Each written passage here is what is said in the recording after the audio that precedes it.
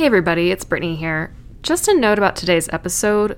Mistakes were made when we were recording, so the audio is pretty bad. But we are going to release a transcript for you to read along if that's what you prefer. Also, at the end of today's episode, Joshua and I talk about yaks. And we talk about them for quite a long time. So we cut it and we put it at the very, very end after the music. So feel free to listen to that if you have a little bit extra time. Alrighty, here's the show.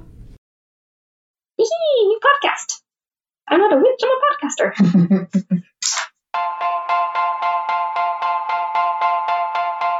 I'm Joshua. And I'm Brittany, and we're two librarians who talk about sci-fi and fantasy and a little bit of everything else. Okay, world. Here we go. Ready. Vocal warm-ups. Red leather, yellow leather. Red leather, yellow leather. Red leather, yellow leather. Red. Unique New York. Unique New York. No, that one. Okay. Who are we starting? Yeah. Should we say hello, everybody? Yeah. Well, let's take one. Chop. Chop. Hello, everybody. Hi. Welcome back. Welcome back. Joshua and I have a new setup for our microphones. It's pretty amazing. We might have to take a picture. It's little clip-on mics, and we have clipped it onto our mask.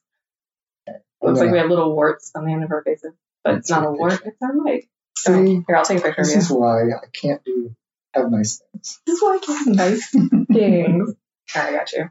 Don't worry about it. I'll take a picture of you. Oh, can you go like this? Can you do side profile? Yeah. Should I do side eye? Perfect. I love how I'm smiling, but you can't even see my face. You're smizing. You're smiling with your eyes. That's right. Very Tyra Banks. Oh, You know what the only problem with this setup is now? If I have to burp, I can't lean away. Yeah. But that's okay. I mean, we'll fix that in editing, and if it adds to the color of the podcast, then we'll keep it in. Brittany's burp. So colorful. Joshua, what are we talking about today? Today we're talking about books that feature oceans or some sort of water body. Yeah, that's why today's podcast is called Swords and Starfish. Swords and Starfish. And it came from me mispronouncing Swords and Starships. Uh-huh. I said Swords and Starfish. And then I was like, Joshua, can we actually make that an episode? And you're like, yes. Yeah. So that's why we're here. Because genius is sometimes it's like a bolt of lightning. It just hits. It hits you. Yeah. Yeah. You're like, underwater. Let's do this. Yeah. And also, we live on the coast, so it's perfect anyway. Exactly. And it's like, well, this episode's going to come out in August. So it's like the dog days of summer. So everybody wants to be in the water. Mm-hmm. And that's why we're going to talk about some refreshing water books. Water books. Oh, man, we should talk about Waterworld. But that's okay. No, oh, God, that movie. I don't know if I've seen that in its entirety. But I did see the Waterworld feature like at Disneyland. Yeah. That was kind of fun. Universal Studios. Thank you. Fun fact, when I was living in Indonesia, mm-hmm. they have a Universal Studios in Singapore. Oh. And I went there, and there was like, you saw the Waterworld thing? Yeah. The thing? Yeah. The show. It was pretty awesome. Yeah. They like threw water on people. Oh, yeah. Oh, you were in the splash zone. Yeah, of course. Because I was like, I'm going to tell my friends, we should sit in the splash zone. They're like, no, we don't want to get wet. I'm like, that's the point, to get wet. But then I regretted it because they had like those water bikes. Yeah. And they like sideswiped the crowd. Oh, yeah. And I was like, it just hit us full on. Yeah. You're like, help. And yeah. You're like, that's my day. It was horrible. I mean, it was fun, but. You're like, now I'm drenched. Thanks. Like, Singapore is super hot. So it was like, easily 90 plus 90% humidity. Yeah. So the rest of the day, we were still wet. Because there's no chance of getting dry. Yeah. Oh my gosh. That sounds like a nightmare. It was a mistake. But I had fun. Good. Okay, so who's going first today? I think I am. I think you are too, because I think if I remember correctly, I mean, it all blurs together, but I think I was going first and then you sang me a song to go first. This is probably true, yes. Or that we're making up. I'm like, you get to go first. So we're going to vote for you. Okay. The books I picked, because we grew up on the ocean, right? Yes. We visited as children. So we have an idea of like the ocean is a both beautiful place, a fun place to spend your time, but it's also a little bit dangerous. Oh, yeah. Like, I'm sure your parents imparted you, like, don't turn your back on the ocean. Don't turn your back. Yeah. Always be aware of where you are when you're with the ocean because it's treacherous. Yeah. Don't go too deep because you don't know if there's going to be an undercurrent. That's right. That's right. I mean, that's the things what we live with living on the coast. Yeah. Yeah. So I took that in mind in the books that I picked. So I picked one that expresses the majesty and the fun of the ocean, but also one that reveals its darker and dangerous side. Ooh. Yeah. Prepare for it. Okay, so the first book I picked is The Priory of the Orange Tree by Samantha Shannon. I'm excited because I've heard good things about this book. It is. It's on the whole, I think it's a very good book. And I really appreciate her, and I will definitely read more of her work. So a little thing about Samantha Shannon. She's a younger lady. She's a British author. She got her book deal, her first book deal, while she was still in Oxford University. I say that like with a little bit of jealousy in my voice. Oh, Did you notice that? Yeah, like, I'm like, she was in university, Oxford University, and she gets a book deal. But that's cool because she earned it. She's a good writer. She claims, this is intense, she claims to have written her first book 15 hours a day. She was like saying she's addicted to writing. So she would like, I want that problem. Sit down and write, and couldn't stop until she had like raccoon eyes and stuff. God. Yeah. So I'm like, I want that problem. Just be healthy. I hope she ate. She probably did. I hold Cheez-Its on the side. Cheez-Its. Every 4 pages I write, I have a Cheez-It. Anyway, continue on. She's probably known for her dystopian fiction, not so much for her fantasy. I think this was her first fantasy book. So you might have heard of The Bone Season, which is a series. No, okay, never mind. Well, it has been optioned by Gollum himself, Andy Serkis, rather, who is, he's now a producer, so he's now producing all these cool shows. I think it'll be on Netflix eventually. I would say he's only allowed to produce if he uses his Gollum voice when giving direction. Feel precious. Oh my God, that's so scary. That was very good. Go Joshua. I think we found our new Gollum. Oh yeah, I'll do voiceover for Gollum in any library activity. Poor Andy Serkis, he said that he had to drink so much tea when doing Gollum. Oh yeah, because he was full on. Yeah. So anyway, Priory. This book is a big book. Yeah. It's a hunker. It's as big as a doorstop. Probably could act as one. It's about 800 plus pages, and it takes place mostly in the west and the east of this imaginary world. The west is the virtuedom of Innis, and it's been at peace with its neighbors for generations. After the defeat of the Nameless One, the evil fire dragon of the west. Ooh, dragons, here for it. Yes. So at this point, he's been dead for thousands of years, and he's in prison. I mean, not really dead, he's in prison. In a little capsule under the sea, I guess. I don't know. Okay, that's fine. That's interesting. But he will remain in prison so long as there is a queen that sits upon the throne of the virtuedom. I think I know what's going to happen. Yes. Well, in the east, dragons and humans live peacefully. Except the dragons are dragons of air and water. They're like more of a conception of Japanese or Chinese or Korean style dragons. Okay. Whereas the west has more Western style dragons. Okay. Antagonistic. At the east, they're friendly. Yeah. And they are companions to the legendary dragon riders. And one of our main characters, Tane, has trained her whole life to be one. And the book opens in the east where one night she's on the beach, just like doing her last minute training, studying before her big test. Mm-hmm. And then all of a sudden a man is marooned on the beach. Now this is a bad thing because in the east, foreigners are not allowed. Oh. Yeah, it's a closed society. Oh. So she's faced with a dilemma right off. Do I just leave him? Do I kill him? Which she, what the law would say she would have to do. That's hardcore. It's so hardcore. But humanity wins out. And she's like, I'm just going to help this fool. Yeah. So, buddy, you're not supposed to be here. Yeah, I'm going to have to help this fool. So she takes him and leaves him with a trusted friend. I did air quotes because, I won't get into it, but you'll find out if you read the book. Yeah. Turns out that trusted friend is also a fool. Yeah, pretty much. Pretty much. So, yeah, she risks her future as a dragon rider and her life to save this guy. So, you may have gotten a sense that this book follows different perspectives. So, with each chapter, we switch a perspective among 4 different people. The main perspectives are Tane of the East and a woman named Eadaz or Ayad of the West. Okay. Now, Ayad is a spy in the Queen's court, and she's making sure that all is well in Virtudom. So she's like there to like keep tabs on the Queen to make sure she doesn't die. Make sure her butt is on the throne. Yes, her butt is on the throne. Yeah, there's no possible assassins who would want to remove her for whatever reason. Yeah. If you're a person of high power, you gotta have like your security. Yeah, you gotta have people watching your back. She comes from a land of Irsir, which is a little bit south of the Virtudom of Innis. And Irsir is where the Priory is, the Priory of the Orange Tree. And it is a group of women who devote their life to studying illegal magic and slaying dragons. Oh. Yeah, so apparently, even though the nameless one is gone, there's still like little lesser dragons running around causing trouble. So they're the ones that go out there and kill those. So there's a couple more perspectives, but they're not important to what I'm talking about today. Okay. So what I liked about this book was the relationship that developed between the Queen and Ayad. I've heard it described that it's like enemies to friends, but to lovers. But I didn't get that. I just thought it was more like opposites attract.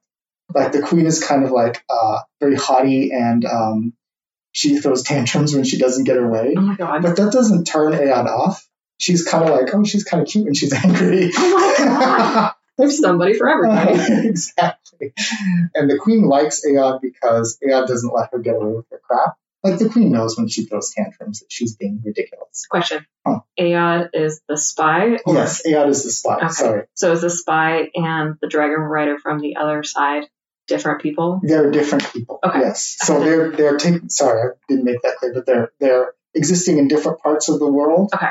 They do meet later on, but. Okay. I just wanted to make sure we're talking about 2 separate people. Yeah, 2 separate people. Okay. Sorry. No, you're good. So Tane in the east, she's the dragon rider. Ayad is the dragon slayer in the west. Yes. Okay. So I also enjoyed that Tane's part, especially when Tane gets to her dragon that she rides. The dragon, I'm going to butcher this name, is Nyathamun, I think. I was like, that sounds great. Yeah. I'll take it. Yeah. So their bond is really cool. They start to develop a really close bond. They're more like sisters rather than like, horse and master kind of thing. But they listen to each other's advice and things like that. It was very sweet. And I felt for these characters so strongly, especially when bad things started to happen to Tane and her dragon friend. Yeah. So I felt kind of rattled by that. Okay, so the best part of the book is when we get to the ocean, because there's pirates, there's a search for secret lost treasure, and there's a battle in the ocean. It's so cool. So, like, probably near the middle half of the book, Tane is found out. The leaders of her country found out that she's been harboring a fugitive foreigner, the fool, because he can't keep his mouth shut now. And she kind of gets exiled. Oh. Yeah.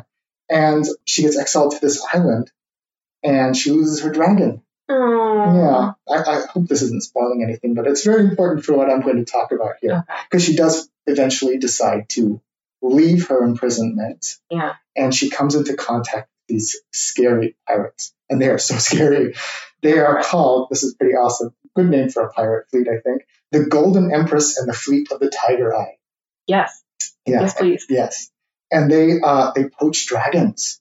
Yeah. So apparently there's a thriving black market for dragon skin. Yeah. That's a bummer. Yeah. So they clash when they capture Nyathamun, who is Tane's dragon. No. Yes. Mess him up. But it gets crazier because Tane, she strikes a deal with the Golden Empress to let Nyathamun go if they help her find this treasure that will grant the Empress immortality. That'll make her the true Golden Empress. This is very Parts of the Caribbean. Yeah, Don't touch the gold. You'll turn into a zombie. Exactly. I'm not going to tell you what happens, but it is pretty fun. It's crazy. Johnny Depp comes along. It's true. And What follows is a riveting adventure on the high seas, going to uncharted lands and seeing strange and cool things. And that's just like after all the craziness in the first half of the book. So it's so epic. It's so epic. That's fun. And that's why I picked it, because it's like the best part of the book takes place in the ocean. And it's just wild. Yeah. You know, you get that sense of, the sense of a fantasy world where things are just so, okay. So what I like about fantasy worlds that take us on a sea voyage is that you spend some time inhabiting a really strange and unusual place, but then when you go on a sea voyage, you go in somewhere stranger. Yeah. You know? Yeah. Stranger because it's weird for the characters too. You're like, where am I going? Does that make sense? Yeah. Yeah. It seems fun. Just some things that you should be aware of, things that I didn't particularly like. I don't know if it had to be so long, because as you get a sense, a lot happens in this book. Yeah. 800 pages. 800 pages. And it's just chock full of all these ideas that are great, but I don't know if they all go well together. Should have been split into 2 books. Maybe? That's what I'm thinking. I'm thinking it should have been at least a duology, possibly a trilogy, because when one event happens, we don't really spend much time consolidating the importance of that event before we jaunt off somewhere else and something else big happens. So there's not really any closure that we get from each particular scene. It's just sort of like, okay, this happens, and then this happens, and then this happens. Yeah. And we don't get a time for reflection. Gotcha. I think that's important. Also, the bad guy, the nameless one, he's like evil for the sake of evil. He wants to destroy everything because he's evil, and he's evil because he wants to destroy anything. He's not very complex. No, he's a very one-dimensional character. And I think, well, that was okay for epic fantasy back in the day. Nowadays, we like a little nuance, especially in our villains, you know? Especially since this nameless one has a following. Like, why would you follow somebody who just wants to kill you anyway? Doesn't make sense. Yeah, that doesn't make sense. Other than that, it is such an adventure, and it's so much fun. Yeah. Yeah. Especially if you want a chunky book. Exactly. It'll last you a while. Hopefully. Depends on how voracious of a reader you are. It took me a month to finish this. Yeah, I believe it. Because I'm a slow reader. Whatever. It was a month. Was well spent. I agree. Okay, my turn? Yeah, your turn. Go for it. Okay, so I am reviewing The Wicked Deep by Shay Earnshaw. This is a ghost story. I've heard of this. Okay, she was the 2019 Oregon Book Award winner, and she actually lives in Oregon. And this book takes place on the Oregon coast in the fictional town called Sparrow. And it's really cool because like the town itself, it's like stuck between like the ocean and the mountains, so it's like really cut off from every other place. Kind of sounds like Goose Bay. I know, it does. And I think that's part of the reason I love this book. Yeah. And when I was looking at reviews again, because it's been a couple of years since I read it, like I own it, but it's been a couple of years. A lot of people were saying this book is really atmospheric. Like there's almost a distance between you and the main character the whole time, but like the way she describes things is amazing. Like at one point, Penny is our main character, and Penny lives on this tiny, tiny little island right off the coast. She has to boat in to like go to school and stuff, which is kind of fun. But she was talking about how she was boating in. There's like sunken ships below her. It's like, ooh, like that's cool. So on her island, her and her mom are in charge of the lighthouse. Okay, oh my gosh, I think this is so awesome because I've always wanted to live in a lighthouse. Me too. So cool. I just love the idea of like being windswept in my shawl in the lighthouse and looking out.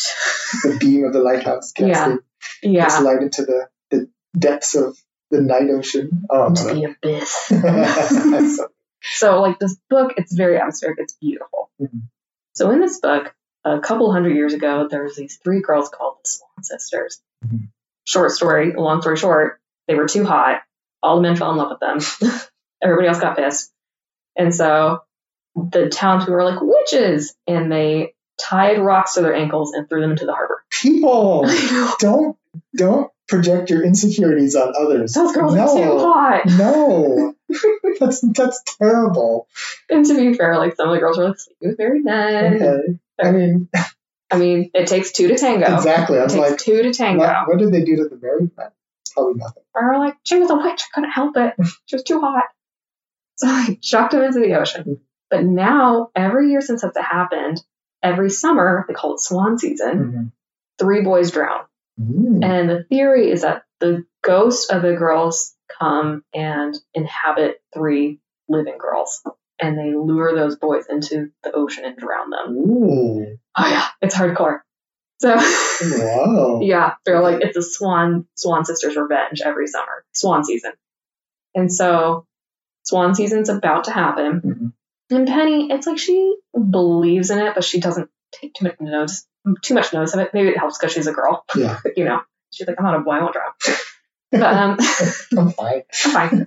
The teens have this crazy ritual at the beginning of swan season where they all jump into the ocean and come back out. Like, why would you do that? Why would you go get possessed by a swan girl? Why would you do that? They want to show off. That's why. They're like, gosh, you guys are dumb.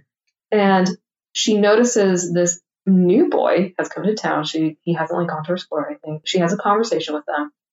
And he's like, I need to find work. And just, he's a little cagey about why he's there, but he's like, I don't have a place to stay. I need to find a place to work. She's like, I'm kind of nervous that he might be a victim. She's like, you can come stay at she had like a little house, like a little guest house aside from her. So the book kind of turns into like a whodunit murder mystery. And you're kind of learning that this boy, Beau, he maybe has a history from other boys dying and like why he's there. And she's like, why is he actually here? And where are the Swan Sisters? How can I keep him alive? Like, so it's interesting, kind of goes back and forth between what happened with the Swan Sisters back in the day and what's going on now. So it's good. It's atmospheric. I would say the love story is not that strong. I feel like I say that a lot with these books. I'm very picky with my love stories. Yeah. I wasn't mad at this love story. I was just like, it's not the main feature. It's all about the place. It was good. It's definitely a fun little ghosty story. And a twist that I didn't see coming. Ooh, so. I like it. I like it. Yeah. I like books that play on questions. Like, it sounds like there's an established lore to this town, but, other people might hear about it and take advantage of that to do whatever dark thing that they do. It's so exciting. Because, like, the boys do start drowning. You're like, no. Yeah. It's like, keeps you off guard. And you're like, oh, what's happening? Yeah. I like that mystery element. Yeah. Is there a Swan Sister about? What's going on? And, like, the teens are, like, starting to band in different groups because they think, like, this girl might be a Swan Sister, so they, like, take her hostage. No. Yeah, it's very Salem Witch Trial-y. Yeah. Okay. Yeah. That's exciting. Yeah. Yeah. And actually, Shay Earnshaw, what's today? Today's the 18th of June. So Shay Earnshaw, she was on Twitter, and she was like, Swan season is almost at an end, because she like names the days of Swan season. So she was like giving a free book away or whatever. So Swan season just ended. That's so it's kind of funny. I mean, it's cool, but also kind of creepy. Oh yeah. Oh, I love it. I love it. And I would say her other book, I don't remember what it is, like Wildwood or something. But instead of the ocean, it takes place in a place that's like Crater Lake, like in the woods up in the mountains. Yeah. That one's, again, very atmospheric and ghosty. Cool. Very fun. I highly recommend taking a look at her books if you love the ocean, if you have an appreciation for the Oregon coast. It's great. I loved it. Yes, that sounds great. And it sounds like she's Oregonian through and through. She highlights all the cool aspects of our state, the rugged coast, the mountains and the forests. Yeah. I'm excited to where she goes next. Yeah. Yeah, she has another book coming out, and I don't remember what it's called, but she did 2 young adult books. A History of Wild Places was the new one. Sounds cool. I like it. Yeah, and she has a great Instagram. She like takes pictures of herself, and she looks like she's having the best time writing. She's like, I'm out in the woods today, and I'm taking pictures, and then I'm going to get back to writing next to my candle. Oh my God. Can I have your life? That sounds amazing. My next book. Okay. People. Okay. This book is not going to be for everybody. Okay. I have to say it right now. Okay. It's The Deep by Nick Cutter. And the thing you need to know about Nick Cutter, he doesn't pull any punches. Oh, I know this dude. Yeah, he's probably one of the most graphic horror writers producing right now. Okay. He does not spare you any details. He's very visual as a writer, which can be fun for a writer. Mhm. But when you're talking about the certain subject matter he's talking about, especially in this book, you need to be aware. So I'm going to give you some trigger warnings Okay. before you pick up this book. That being said, he is an excellent writer. I enjoyed his work, his words, how he strings a story together. But the imagery he creates and the subject matter he deals with is really hard. And I consider myself a high tolerance. Yeah. But this book was almost a bridge too far Gosh. for me. Probably not a book for me because my No. tolerance is not high right now. Really, I don't think you should ever read anything by Nick Cutter. Oh no. Okay. You will not be happy. Thanks, Joshua. So, a little thing about Nick Cutter.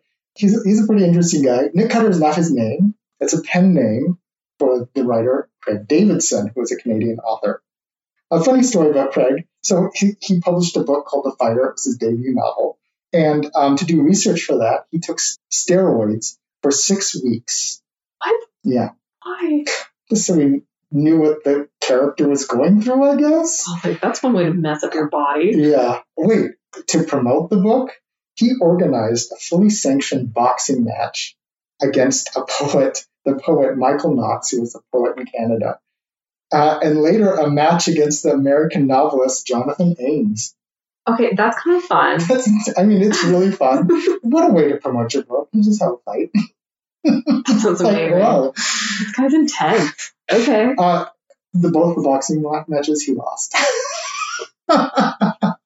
Not to say that he got knocked out, because I don't think that happened. They were probably well protected. Yeah. Oh my Face god. guards. But still, That's amazing. that's so intense. And you get a sense of what kind of writer he is. He's Oh my kind of like, god. so, trigger warnings about this book. Okay. If you don't like reading about animals in pain or being killed, do not read this book. Okay. If you do not like hearing descriptions of child abuse, do not read this book. Okay. If you don't like reading about blood and gory deaths, do not read this book. Wow. This is the book for the intense reader. For the intense reader. And I listened to it as an audiobook. Wow. So that turned the volume up to 11. Yeah. Did you have to up the speed? I always up the speed. Okay. Yeah. Very quickly. I can't listen to a book, or I listen to a book that's normal speed. They talk too slow. Okay. That's funny. That's really funny. So also, this book takes place with a pandemic. That's kind of fun. Yeah, that's the opening. Yay. So the world is dying. A plague called the Gets, short for forgets, has ravaged every country with an incurable condition. It is a disease that attacks the memory centers of your brain. Like Alzheimer's? Yeah, like Alzheimer's. Yeah. You slowly forget. Yeah. Like you lose your short-term memory, then your long-term memory, and then you forget how your body functions. So if you don't die from starvation or thirst, you suffocate Oh my god. because you forget to breathe. Oh, Yeah. wow. Okay. Pretty intense. That is intense. So, hoping for a cure, governments are pouring money into this deep-sea research on a mysterious and recently discovered substance called ambrosia. Mm-hmm. And it's like this gelatinous thing that's fleshy colored. It's kind of gross. I'm making like weird claw You're movements making with like my hands hand. at me. Squishy. And it can only be found in the Mariana Trench, the Of course. deepest part of the ocean called the Challenger Deep. Of course. Yes. Of course. So Luke Nelson, who's our main character, we follow his perspective throughout the story. He's contacted by the military overseers of this project that's taking place in the Mariana Trench. There's an undersea laboratory at the very bottom of the trench, and that's where his brother, who is an accomplished scientist, is working with 2 other scientists. So the military contacts him with this cryptic message from his brother asking for help. And Clayton is Luke's brother, is the lead scientist, and the surface has lost contact with the undersea lab. So bad. Of course. Real bad. And it's been for weeks. This is very Aliens. Oh yeah. It's like Aliens meets The Abyss meets The Shining. Oh my god. Okay. Yeah, it's Okay. crazy. So, for the sake of humanity, Luke decides to be like, okay, I'll go see my brother. And so he enters the crushing depths of the realm of eternal night. It's like dark. Oh yeah. It's so dark. And there's horrifying creatures down there, Yeah. like oarfish and anglers and goblin sharks. Yes. Tell you all about it. Okay, sorry, sidetrack again. Have you ever seen the Blue Planet, Richard Attenborough? I've seen at least chunks if I haven't seen the whole thing. Okay, so there's one called The Deep, oddly enough, the title of this book, that he did underwater photography of the Mariana Trench. Oh my God, it's so creepy. The way the fish move through the darkness, they're like horrifying ghosts. It's so crazy. It's like you picture aliens and that's our ocean. Yeah. Oh, I mean, it's the most alien atmosphere ever. That we know of. And it's like part of our natural world. Yeah. It's intense. Guess where we don't go? Down there. Not like this dude. No, this dude did it. I felt connected with the characters going through this book. They're sympathetic. And he gives you a background of their traumatic experiences. Luke and Clayton experienced some terrible child abuse from their mother. Mm-hmm. Again, it's described in vivid detail. So that was hard to get through. But when he switches between the present and the past, that just creates so much tension. You just feel like the pressure that is inside this underwater space, this crushing pressure, is you're experiencing it as a reader. Because psychologically, you're dealing with the horrible trauma of the child abuse, but also the scary crap that's going on in the sea lab. Yeah. It's ugh. So the monster in this story, okay, it's like this. So ambrosia is important because it kind of melds with whatever living thing it touches, and it doesn't really make a copy of it. It kind of becomes it. Okay. And replaces the thing. But what's weird about it is that it's impervious to the pressure of the underwater world. It's impervious to any kind of atmospheric thing that happens to it. It can't burn, it can't suffocate, it can't catch a disease. So they want to find out why is it like that, and what can we use from that to? It sounds like a sentient, immortal flesh. Exactly. That's what it sounds like. Exactly. You hit the nail on the head. Yes. The ambrosia is not what we assume is just a single cell organism. It has an intelligence behind it, and it's a freakishly old intelligence. And that's where the real terror comes in, because this monster doing some terrible experiments of its own on the scientists and everyone involved. Yes. Oh. Yes. Mm-hmm. So there's a part with some bees. Oh my God. I thought I was okay with bees until that scene in the book. So let me mess up bees for you forever. And oh my God, there's also a part where he describes a centipede. I have a mortal fear of centipedes. Oh, okay. So there's a scene where Luke, he remembers a time when Luke's child was in a crib and he starts crying because he's being bitten repeatedly by a centipede. Oh, poor kiddo. Oh, it's so creepy. So yeah, you have the tension of the past, the terror of the present, and also this idea that you can't escape this underwater world. You can't just walk out the lab because you're stuck. Where are you going to go? Into the crushing deep of the dark ocean? Night forever. Exactly. Yeah, I picked this book because it's representative of the mystery and the danger that exists in our oceans. Yeah. Yeah. If you feel really strong, you want to test yourself, pick this one up. Otherwise, I think maybe give it a miss. Or any Nick Cutter book, because I've heard about his other books too. Yeah. His other book is The Troop, and once again, bad things happen to kids, bad things happen to animals. So that's a pretty steady trigger warning for most people. So you might want to miss that. But that's why we're here, to tell you what's going on. What's what in the books. So yeah, if you think you can handle that, go for it. Nice work. Thank you. My last book is also about a sea monster. Ooh. So this book is called Fractured Tide by Leslie Lutz. It was her debut novel, came out in 2020. So this book was described as Lost meets Stranger Things. Mm-hmm. So Tasia, some people call her Sia. Mm-hmm. Sia works with her family on a scuba diving business. Her dad is in jail currently. Mm-hmm. And so her mom, I was kind of mad at her mom. Her mom pulled her out of school and now makes her help with the scuba diving business. Oh, no. So theoretically, she's supposed to be doing homeschool, but she's really not. Yeah. She's doing the school of life kind of thing. She's doing the school of life. And it's like she's kind of in survival mode. Like they have to do as many scuba diving trips as they can to, make the money flow. And they help other people go scuba diving. So she's on a scuba diving trip with a few people, and they go down to the shipwreck. And the rule is that, you stay with the person, they've gone over all the basics. And she goes down there with this dude, and he was actually really, really seasick. And she convinced him, like, she's like, put on your goggles, put on everything, go down low, like the seasickness will go away. And she feels bad about that because this dude, he ends up not having a very good time. They're in the ship, right? Mm-hmm. And she sees an octopus and she's really excited. She's like, oh, cool. And, she kind of watches it float away. And she was in the room with the dude. When she turns around, he's gone. He's just bad. Gonzos. And she's like, what? Like, and she knows she's supposed to be keeping an eye on him, but she's like nobody usually moves away from me, And she was down there with one other diver. And the other diver's like, I'm going to go up there and get your mom. Let her know what's happening.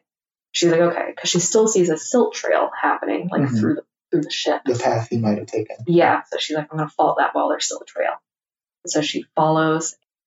There's this crazy scene where she goes into this room and she sees a big grouper fish. She's like, ooh, you gotta be careful of it. But then she sees this green glow coming, and something inside her brain is like, you have to hide. Like, that is bad. And she looks at the grouper, and the group has hidden itself in between two walls, and it's not even looking at her anymore. It's looking towards the door. Like, whatever's coming, it's bad. And she turns off her flashlight, so she's in pitch dark, down at the bottom of like this dive. And there's just something in her brain. It's like, stay quiet, don't move. Bad. It's a hunter. It's a hunter. Ooh. She's like, I am prey right now. I don't know what that is. I know it's bad. Her mom ends up popping up, and she has found the dude, and he's dead. Oh my. Yeah. And she feels like she's crazy because she looks at the guy, and she feels like she sees phosphorescent goo leaking out of his eyes. Okay. And she's like, what is that? Like, that's not right. But it's the same kind of green glow that she saw earlier. Yeah, that's what I was thinking. Yeah, not good. So they pull him back up to the top. And her mom, again, not thrilled with her mom. Her mom is like, why did you leave him? She's like, I didn't. Like, he left me. And her mom's kind of just like throwing the blame on her. Yeah. And part of it is her mom is upset and scared because Sia is 17. She's not 18. Mm-hmm. She's not supposed to be doing dive trips alone with adults. Yeah. So immediately her mom is like, got the body up here. You're going to go on another dive trip right now with everybody else who's left. And she's like, Mom, that's crazy pants. Like, no way. Like, there's a dude who just died. And she's like, Sia, do you know what happened last time somebody died? She's like, what? She's like, the next day, everybody else went on dive again. She's like, people get over stuff really, really fast. This reminds me of, like, you've seen Jaws? Yeah. Where, like, after the shark attack, everyone's, like, back in the water. Yeah. And that's what her mom was saying. She was like, Sia, we really depend on, like, the money flowing in. Mm-hmm. We hopefully want, like, still, like, decent ratings, even though this has happened. She's like, and also when the cops come to collect the body, she's like, I want you down underwater where they can't question you.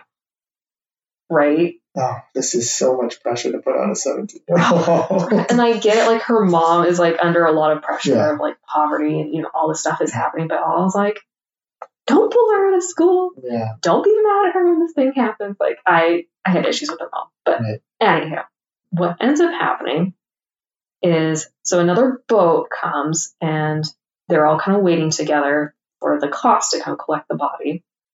And they were all going to go back to, actually, they were going to go back to shore together and meet the cops at the shore. All the electronics die. All the electronics die. Cell phone, the boats die. They're like in the middle of the ocean. Everything's dead. Everything's dead. No. Right. And so they're like, people are going to know, like, we're missing, like, we'll wait for a plane, we'll shoot for a flare, or, we'll figure this out. It'll be fine. Sia at one point, and I should say the other boat came with a bunch of teens. Mm-hmm. It was like a science trip. Oh my they were like, it's the end of the year science trip. So there's like a whole bunch of teens who are they're kind of snooty towards her. They're like, well, where are you going to go to college? She's like, I'm not going to college. Like, I'm going to work on the boat. Like, they're smart, snooty teens. No. Not every single one, but Yeah. You know how it is. Yeah. The cabbie team. So at one point, Sia has to go back in the water. Apparently, so when you go on a dive, a common thing, according to the book, and I think it's right because the author is a diver, you leave an oxygen tank with like supplies at 15 feet below the surface. Yeah. So if you have to come back up, you can't come up too fast, otherwise you get The bends, yeah. Yeah, you get the bends. So if you're running out of oxygen, you at least have oxygen and stuff at 15 feet, so you can hang out for longer. So the mom was like, hey, like I think that has dropped down actually like too low. I don't know where it has gone. And the mom was actually going to go out and get it. Girl, don't. You're in a horror movie. Don't do it. You don't even know yet. You're in a horror movie. And when Sia had told her, like, I saw this green glow, whatever, the mom was like, no, you got narked. Like, there was something about nitrogen buildup or whatever. Oh, okay, yeah. She was like, you were seeing things. And Sia's like, yeah, you're probably right. So Sia wants to get off the boat of all these teens. And she likes being in the water. She likes going out in the dark. Like, she's actually kind of like a thrill seeker. She really likes it. So she's like, I'll go get the stuff. Don't worry about it. She hops down there. And the other thing I should say about this book is written as a letter to her dad in jail. Ooh, okay. So it's like the technical term is an epistolary. That it's a book that's written as a letter. Yeah. Mm. So it's like she'll say things like, I shouldn't have gotten in the water. I didn't know any better. You have like this, like she knows what has happened already. So it makes it even creepier. So she like goes down to the water. She's like, if I had swung my light around, I would have realized what was circling me. I was like, oh my God. So it's brilliant the way she's written it. Yeah. So she sees something gray and it shoots right at her and it knocks her in the chest. She goes up because she's remembering the creature from earlier. And she goes back up. She goes to the boat. And the teens are like, oh, cool, like a shark. And Sia at this point feels dumb. She's like, I shouldn't have panicked. Like, it was fine. Like, sharks, they'll come check you out like they did with me. But she's like, it probably won't eat me. And then they're realizing something weird is happening with the shark. And the shark is kind of like thrashing around. And all of a sudden you see these green goo tendrils go over the shark and eat the shark and pull the shark down. And you're like, dang, there it is. Nice pantomime with your hands. Yeah. Oh my gosh, the way she describes it reminds me of like green gelatinous goo. It has tendrils and it pulls the shark down. When it starts pulling teens down, it starts going over the edges of the boat and going around their ankles, yanking them off the side. That'd be so scary. Like you're just hanging out with your friends talking, and then all of a sudden one gets. Yeah, and they're like screaming, and oh my gosh, it was crazy. I promise I'm not going to give this whole book away. Right. I won't give you a play-by-play. I made my husband sit and do a play-by-play because I read this in a day, and every like half hour I would tell him what was happening. He was like playing his video game. I was like, I have to tell you what's happening. This is crazy. Anyhow, a lot of kids get eaten. She ends up getting knocked in the head, and when she wakes up, she's on an island. She ends up surviving with 2 other teens. One's a butt, one's really nice, and then her younger brother, who's 7 years old. Yeah, her baby brother was on the ship. And while they're on this island, they're kind of realizing there's something wrong with this island. There's like weird time loops happening. Like the boy was like, hey, like this flock of birds, watch. He's like, it's going to land right there and one's going to get a bite with that one. And he calls it. So she's noticing all these time loops on the island. And they're obviously starving too. Like they're starting to, they don't have food or whatever. And all the coconuts on the island are like rotting. Ew, yeah. Like there's something. They stand on the edges. She thinks there's something wrong with the forest. She's like, something feels really bad about it. So she offers to go and like get food in the ocean. They're all like, don't go in there. That thing's in there. They realize she has about 10 minutes in the ocean before it realizes she's in there and it comes to get her. So she'll go and she'll get a lobster really quick and get out of the ocean before the thing. Like, and at night they'll see the green glow across the island and like it'll be swimming around and it's crazy pants. That's eerie. It's crazy pants. And just like all this weird stuff is happening. I don't want to give all of it away, but it's like she thinks she's seen people and then they'll like disappear. And she feels like she's like, I feel like I've seen these scenes before, but I don't know why. It's crazy. Wow, it's good. Such an interesting mashup. Yeah, it really is. When they say Stranger Things meets Lost. Like it's accurate. It's accurate.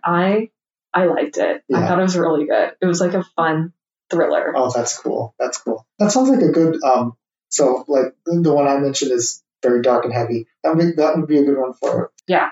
This is a lighter version. Yes. Because it's still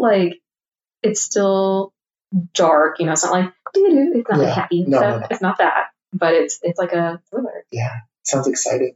There's an adventure aspect. Mm-hmm. Oh, gosh. And she's like a thrill seeker. It's really interesting to hear her talk about diving, how she actually likes diving in the dark. She's like, I like feeling like I'm in space, like I'm the only one there. It's very interesting. That's Some cool. people, when I was looking at the reviews, they don't like how technical the author got with like the diving aspects. I really liked it. Yeah. I was like, this is interesting. I would never have known this. It kind of lends some authenticity to the story, but also it's immersive, Yeah. where you feel like you're a diver with this kind of expertise. Yeah. Because you're following a diver with that kind of expertise. Yeah. Yeah, I was impressed with this being the debut novel. I thought it was really good. Nice. I would say maybe the end could have had a little bit more. The ending could have been a little stronger, in my opinion. But I still wasn't mad. Like, I wasn't mad. Yeah. Like, this is a book I would recommend to people. It was fun. Good.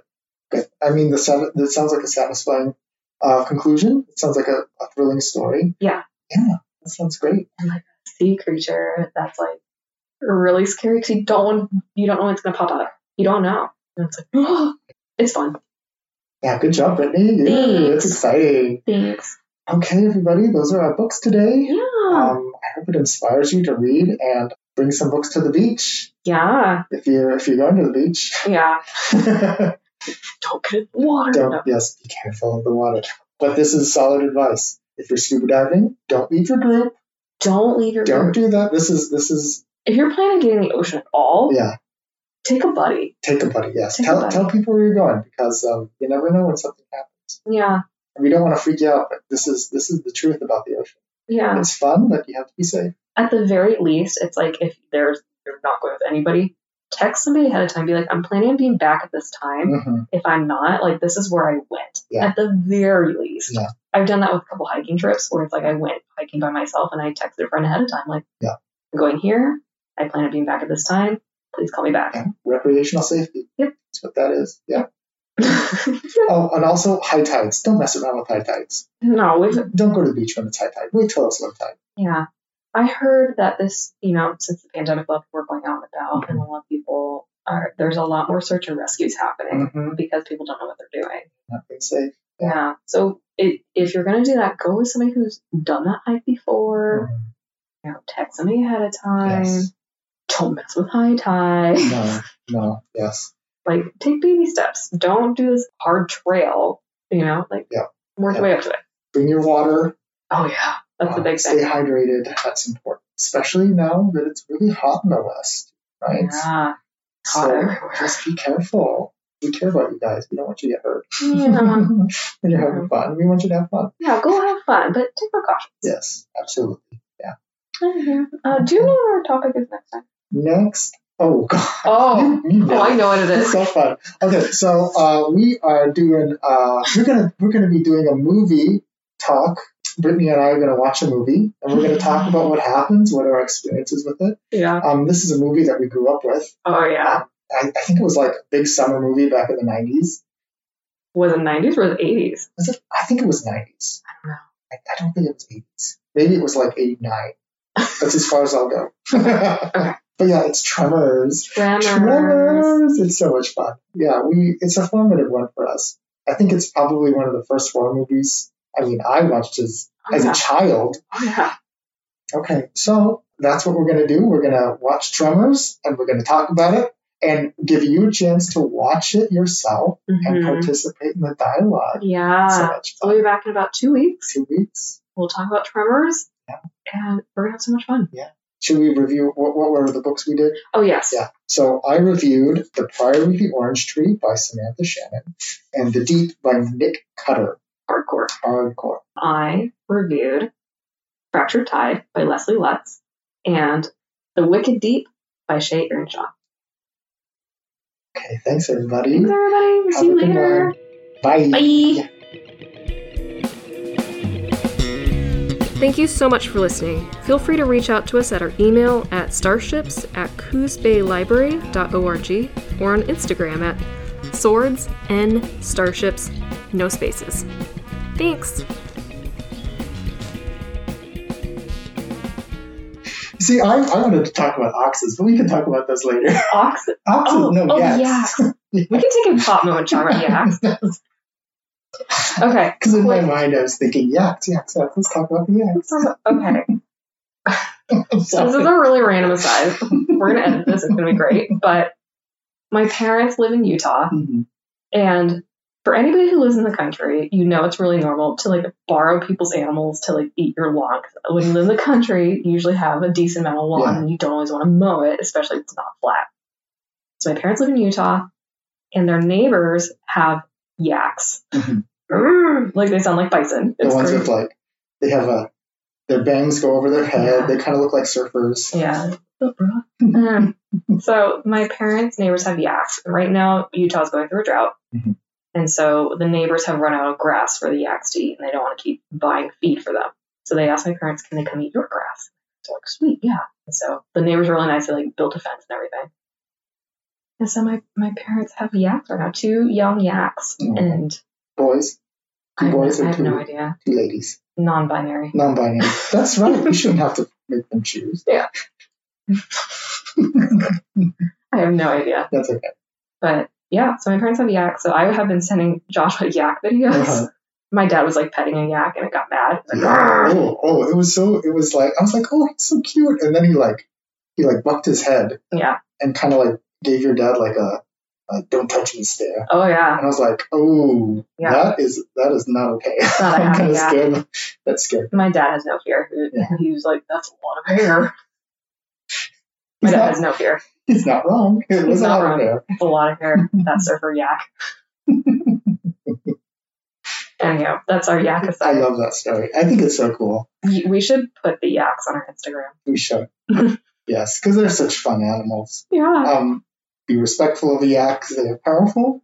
Oh yeah. And these are like baby yaks. Yeah. They're not as big as they're gonna be. Yeah. Like they broke down the fence the other day, and my dad had to go get on his dirt bike and herd him back in. And it was an electric fence too.